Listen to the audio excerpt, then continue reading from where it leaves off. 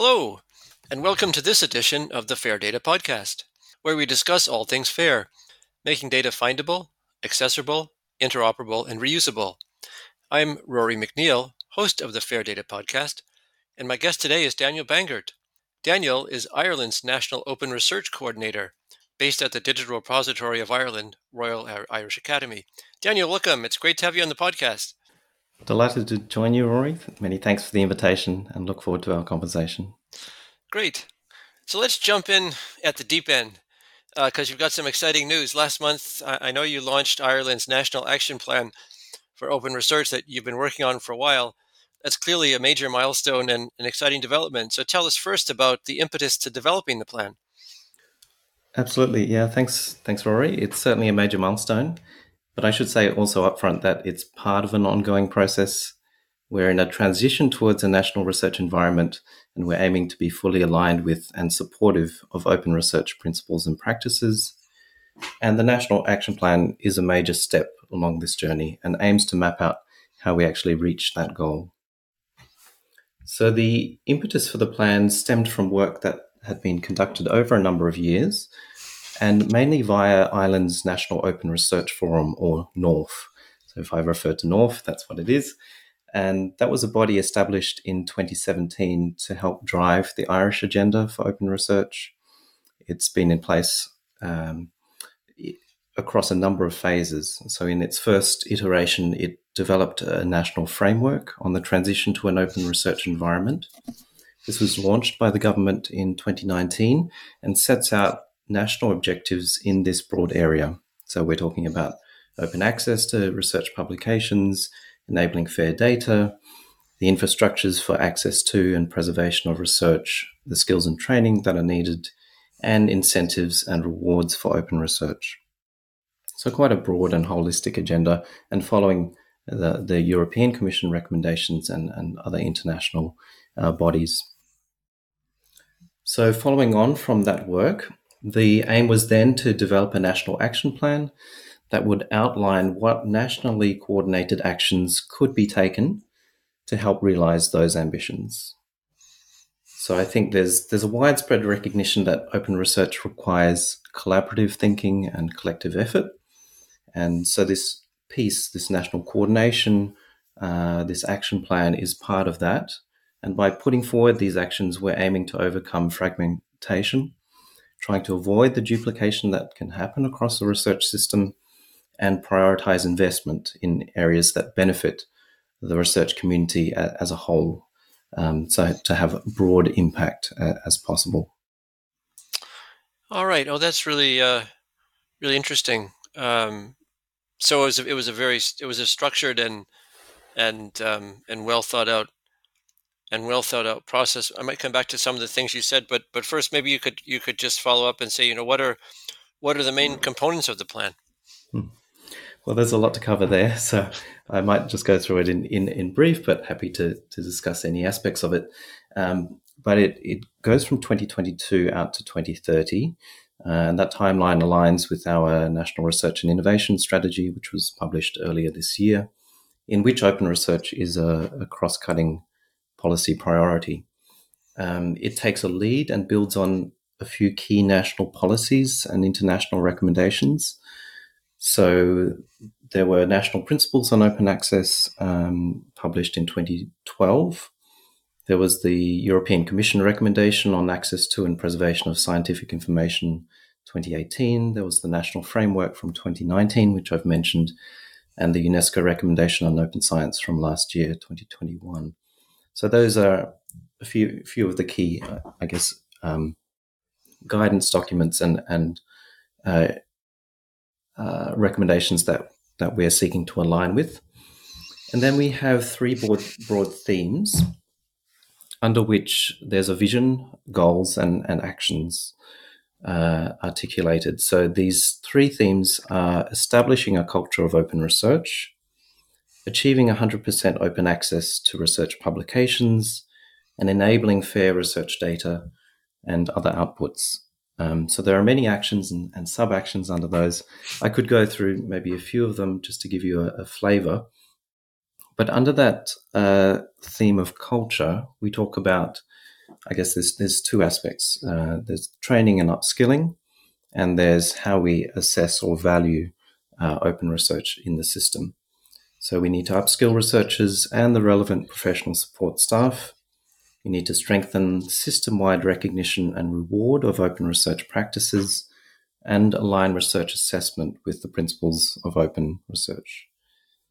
Under open access, we talk about strengthening our network of open access repositories, supporting rights retention for Irish researchers, investing in persistent identifier infrastructure, and aligning our policies for open access. And a few other things besides that, but I'll keep moving on. Under enabling FAIR, we talk about developing and professionalizing research data stewardship at the national level, supporting national services for storing, managing, sharing, and preserving data, aligning policies, again, in this case for RDM, and strengthening connections to international infrastructures that support open research and research data. And this includes, of course, the European Open Science Cloud. So hopefully that gives you a sense of what we're trying to do. And we've also funded a set of priority actions. And that's significant because it's Ireland's first national open research fund that's supported by the Department for Further and Higher Education, Research, Innovation and Science. And this year, when we kicked off the plan, we also kicked off these projects which will run over the next 2 years, which are to implement priority actions that have been identified by NORF. Wow, so that's really it really is very comprehensive, all the various things you touched on in terms of culture, data stewardship, infrastructure, open publishing. All of those things are the things that are being discussed everywhere. But you've actually put it together in a very sounds like a very comprehensive way. That's really, really interesting. And you mentioned EOSC, of course, which is obviously relevant. So, and as I say, as I was listening to you describe the main components of the plan, I couldn't help but think about what other countries are doing, and which of course resonates strongly with what you're doing. But you and I have been involved in some discussions about models for an open research commons, where people from, among others, Japan, Canada, Australia, and various other European countries, as well as GEONT, have talked about their activities, plans, and visions for an open research commons in their jurisdictions, which an open research commons is not, of course, not only what you're talking about, but it's definitely closely related to it. So when you look at the situation in Ireland and your plans, how would you compare and contrast them with what others are doing? And I know you are very aware of what's happening internationally. Are there any examples or models you find particularly attractive? Yeah. There's a lot we can learn from what's happening elsewhere, and I guess at that regional level, our context is the European Open Science Cloud and our contributions and this two-way relationship between it. But as part of what NORF has been doing, last year a lot of our work was focused around producing a national open research landscape report and a series of policy briefs. So this really took the objectives of the framework and looked at where exactly are we, what's being progressed, what are the challenges, and where can we learn from best practice examples, either what's been happening nationally that should have further support, or international examples that could be adapted and used in the Irish context. So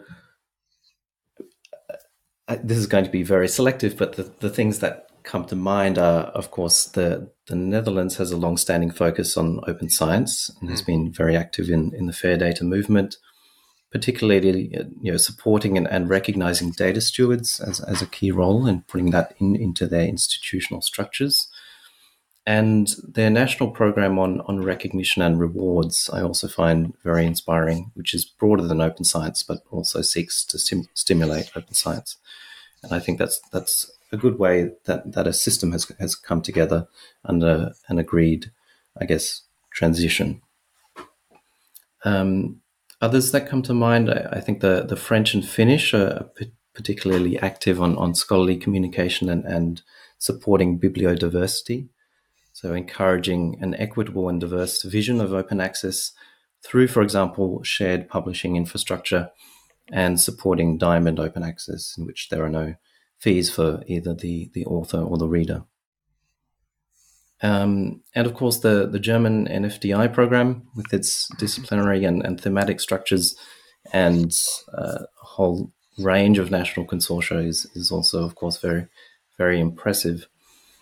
In this area, I'd also like to mention that there's a network of national open science coordinators, or people in similar roles to myself, the Council for National Open Science Coordination, or CONOSC. And that's another way in which experiences are being shared, particularly in the policy area, to advance a vision of open science across borders. And there's a lot going on beyond the countries I've mentioned. This year, there have been open science plans or strategies published by Slovenia, by Italy, Ukraine, Romania, just to mention a few. And of course, many others are well into their implementation phase. So I think we're seeing a coming together and activity both at regional and national level on this agenda. And it's really a matter now of working together, seeing what works, what needs to be changed, adapted. And this is, of course, a rapidly evolving area. So in our National Action Plan, we're looking to update and revise this at regular intervals, articulate more granular actions for the years to come, so that we're responding to and being proactive as to what our priorities will be at national level. Yeah, interesting. So just to pick up on a couple of points you mentioned there. So as you say, you led off with the Netherlands, which is what most people would lead off with, I think, including me. And there's so much happening there. You mentioned data stewards. Of course, there's the interesting paper by Marta Teprick and Danny Kingsley, and I think someone else, calling for data stewards to be for their academic contributions to be recognized. That's another example of innovation. Something else, of course, is in terms of evaluation of researchers, is Utrecht's manifesto last year.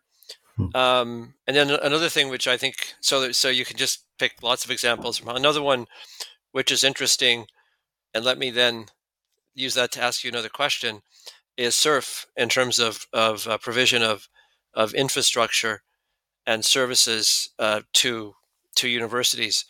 And I think of SURF as a model for that as well. That's an area I'm particularly interested in. So, and then that brings in the point of we've been talking about national strategies here, but of course these activities take place in the context of actual institutions, and they're also involved as the examples we just gave of Utrecht or TU Delft or in other countries as well, of doing all these things with their policies and their infrastructure as well. So what's the relationship between what you're doing at the national level in Ireland and the actual universities? How are they involved in this process? Yeah, I guess a few things to pick up on there. The article you mentioned, yes, that's completely correct and very supportive of that point of view. I believe the third author is Maria Cruz at the NWO. Oh, that's right, Maria Cruz, right? Yep.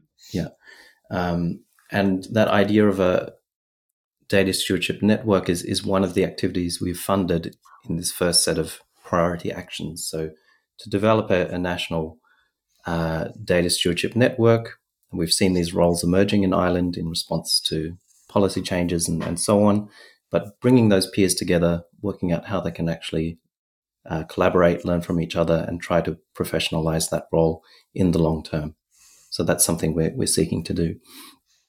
In terms of who's involved, so NORF, the forum, it's a broad stakeholder group. It's involved over 90 stakeholder representatives directly, and many more via public and targeted consultations. And of course, many of those members in its working groups and coordination groups come from our university sector, but also other research performing organizations, our funders, departments and agencies, and so on. So when we launched the plan, we had a broad range of endorsing organizations that had signed on to the principles and its actions, over 50 national and some international stakeholders. That includes all of our universities and so on. So I think there's alignment there at the strategic level. But of course, what we're doing as a national action is just one layer. So it also needs to happen at the institution. But what we're trying to ensure is that we're working towards the same goals, and where we can collaborate, where it makes sense, that we are doing so. So I would expect policies, local action plans, and those discussions to be happening at all levels. For example, one of our research centres funded by the SFI, Science Foundation Ireland, put forward an open science charter itself, so broadly supporting the same sorts of actions and principles, and that can happen at all levels. Okay, fantastic. So let's kind of take a step back from, we've been talking a lot about what you've been doing, or really kind of the national plan and those kind of things. But let's try to dive down a bit and find out how you got involved and how you got interested in these things. So how did you get interested in open research in the first place? Yeah. What hasn't been the most straightforward journey. I initially trained in Australia as a musician and a musicologist. That's my academic background. And of course, I came across this agenda as a researcher, but it wasn't until then I took a step into library and information science and started working in libraries that I got involved at the coalface, as it were, with these topics. So around research data management, running repositories, open access, scholarly communication, and all of this. And my interest in open research then led me to move to Germany to work on European open science projects, and then into my current role in Ireland. So I think some of the themes have remained the same, but maybe the scale and the context and some of the challenges just have shifted according to context. It's actually surprising. I don't know if it's surprising, but it's definitely the case that a lot of the people that are come onto this podcast have followed a somewhat similar journey. So they started out doing research in a particular field, and then they got really interested in. Oftentimes, it's in data as a subject, and then that led them into research data management and thinking about that as a topic, and then their mental curiosity kind of evolved into that area. So it's quite. I mean, there are people who've kind of come directly into the field, but I'd say they're actually in a minority, and maybe over time that will change, I suppose, as things get professionalized and all that. But so it seems to me that's great, because then you get a kind of a rich people who are interested in this area, all come from different research backgrounds, so they can. And it's quite. That's the other thing. They're quite different kinds of research backgrounds. I don't think there's any one particular area of research. So that it enriches the kind of RDM, open research, open science community. So that's really interesting. So I noticed you were at Göttingen, I believe. I do a lot of stuff with Göttingen. There's a lot of interesting stuff going on there of all kinds. So what were you doing at Göttingen? Yeah, I was working on a number of Horizon 2020 projects, and primarily related to data, so supporting the Research Data Alliance in Europe and the FAIRsFAIR project, and a few other things. So I guess that's the data thread that came through from my work in Australia and continues on. And then how did you, what led you to moving to Ireland from Göttingen? Well, I think, several countries have established these roles around coordination of the agenda, around open science, open research. I've been referring to open research because that's the term we mainly use in Ireland, but it's synonymous with open science or open scholarship. So there are similar positions in other countries, and I guess this was a way to then apply what I've learned into a national context. And it's also a role, I see it as facilitating the conversation nationally, drawing on the expertise that's available, at national level across our institutions and so on.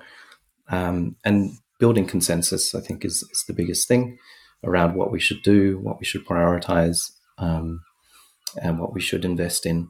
And there are different aspects to the role, of course. There's a big piece around advocacy and advice with government, with funders, with institutions, and so on, whatever's needed to advance the agenda nationally. And also from this year, we've had funding, which we also have set up via open calls and a process around that, so we can actually move forward with implementation. Great. So you mentioned the RDA. I know you've been active in the RDA, and I believe, among other things, you're currently co-chair of the National PID Strategies Working Group. So PIDs seem to have emerged as one of the most, if not the most active topic of current discussion in the RDM open research community, and each day the crescendo of discussion and noise and activity just kind of seems to build. So this is obviously an important working group. So tell us about what the working group is doing, and what are your plans for the upcoming plenary in Gothenburg next March? Yeah, IDA is an important community forum and a professional network for myself and many others. And Gothenburg will be the 10th anniversary, which will be an important meeting. So the whole idea is that we can help develop solutions that can't be solved alone. And PIDs and national strategies is just one area in which that's true. So the working group was set up to try and compare approaches to what could be national or regional PID strategies that have emerged in different countries, different contexts. So what we've been doing is gathering a sample of case studies from different areas. For example, we have Finland, the Netherlands, Canada, UK, Korea, Australia, and others in the works. We also invite, if there's others listening, who've worked on such strategies in their national contexts. We would be very open to more contributions. And we want to bring those key points and learnings into a guide that will help others, irrespective of their region, follow a blueprint to define a national PID approach. So again, we think there's value in this national coordination. It's dependent again on the local context as to how much you can do that in a coordinated way. So what we'll be doing for the next plenary is continuing to work on the guide, and by middle of next year is when we will be hoping to finalize and deliver that piece of work and open it up for comments as well. But if you're a member of RDA, would like to help, please get involved, have a look at the work that's been done, and we would welcome your point of view. Great. Yes, I second that invitation to everyone who's listening. I participate in that group's discussions as well, and it's really interesting. So I recommend it too. So how about in terms of Ireland specifically? Where's Ireland in terms of your national PID strategy, and how does that fit into the broader plan? Yes, so in Ireland, we're aspiring to have a national PID roadmap, and that's work I expect we will be doing in 2023 via commissioned work. We've had a key body established, the Irish Orchid Consortium, so that's been underway since a couple of years now and doing very well, but of course there's much more to be done, not just on orchids, but to look at what other kinds of PIDs are in use, what should be prioritized, and what makes sense in terms of where we move next, what we invest in, what we seek to adopt and to encourage. So more to come on that, but we hope to be following the good example of others there. Good. Actually, I'll just give a little plug for for the podcast here, because we have in January we're going to have two speakers who are going to talk specifically about PIDs. Two people who are, or actually three people, but two episodes devoted specifically to PIDs. And I mean, it's almost a bewildering landscape. There's so much activity going on, it's almost impossible to, well, I guess it's not impossible, but unless you're doing it almost as a full-time task, it's very difficult, I think, to keep up with all the different developments. And I think the kind of mental landscape which most people have of PIDs is highly oversimplified, and it's becoming much more complex and much richer all the time. So, I mean, it seems to me that PIDs are evolving to become a really important area of research infrastructure in a way. And certainly this was brought home at the Fair Digital Objects Conference in Leiden, where again a lot of the discussion was around PIDs, and there's some really interesting innovation going on. So it's a fascinating area. So yeah. So anyway, in your RDA group is I think performing a contribution to try to, one of the things that you're able to do is maybe try to help others gain some perspective on what's happening, because there's so much happening.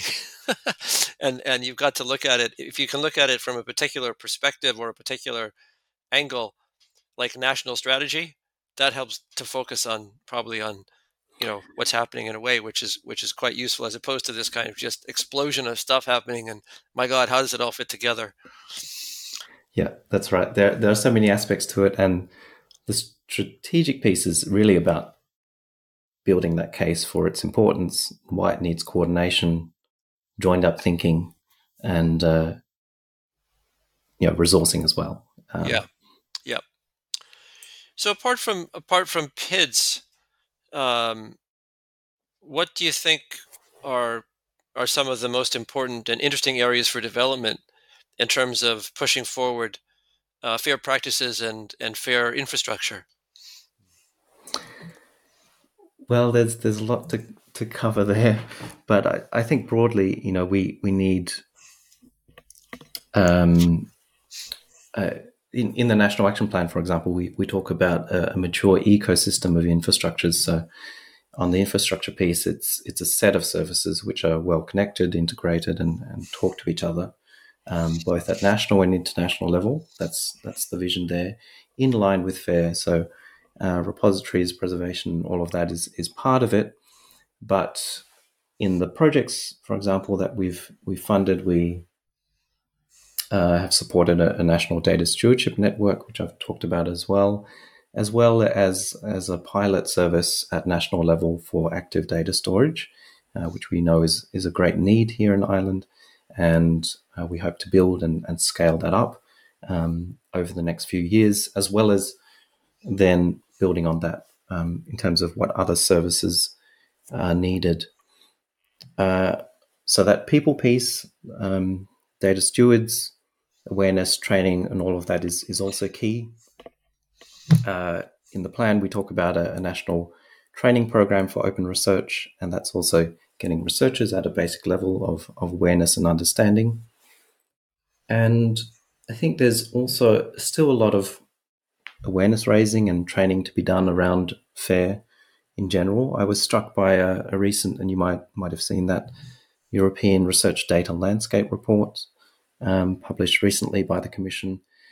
And it points out that there's been an increase in awareness and much, of course, excellent work going on, but the share of researchers who store data in data repositories remains low.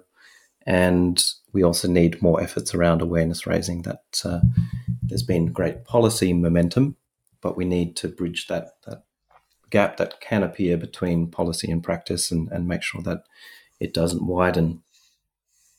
And then maybe the last point more generally is around culture, what we recognize, what we reward, what we value in research, and making sure if open research is one of those things, fair data sharing and all of that, are we actually incentivizing, rewarding, and assessing it in line with those values? And that needs to be really a fundamental change across the system. And I see open research as primarily a culture shift, and all of these areas that we talk about hinge on that, a redirection or a rebalancing or a broadening of what we reward, what we assess, and what we value. Okay. Well, thank you, Daniel. That's a perfect point to end on, I think. So thanks so much for the fascinating conversation. Thanks a lot, Rory. Great to speak with you. Yeah. Well, that's it for this episode. I hope you enjoyed the discussion. The Fair Data Podcast is provided by fairdatapodcast.org and produced by Meroz Ahmed. You can find us on Spotify, Apple Podcasts, and Google Podcasts, and follow us on Twitter at Fair Data Podcast, and coming soon on Mastodon. New episodes are released every Wednesday at 8 a.m. Pacific, 11 a.m. Eastern, 4 p.m. UK, and 5 p.m. Central European Time, and late in Asia Pacific. See you next time.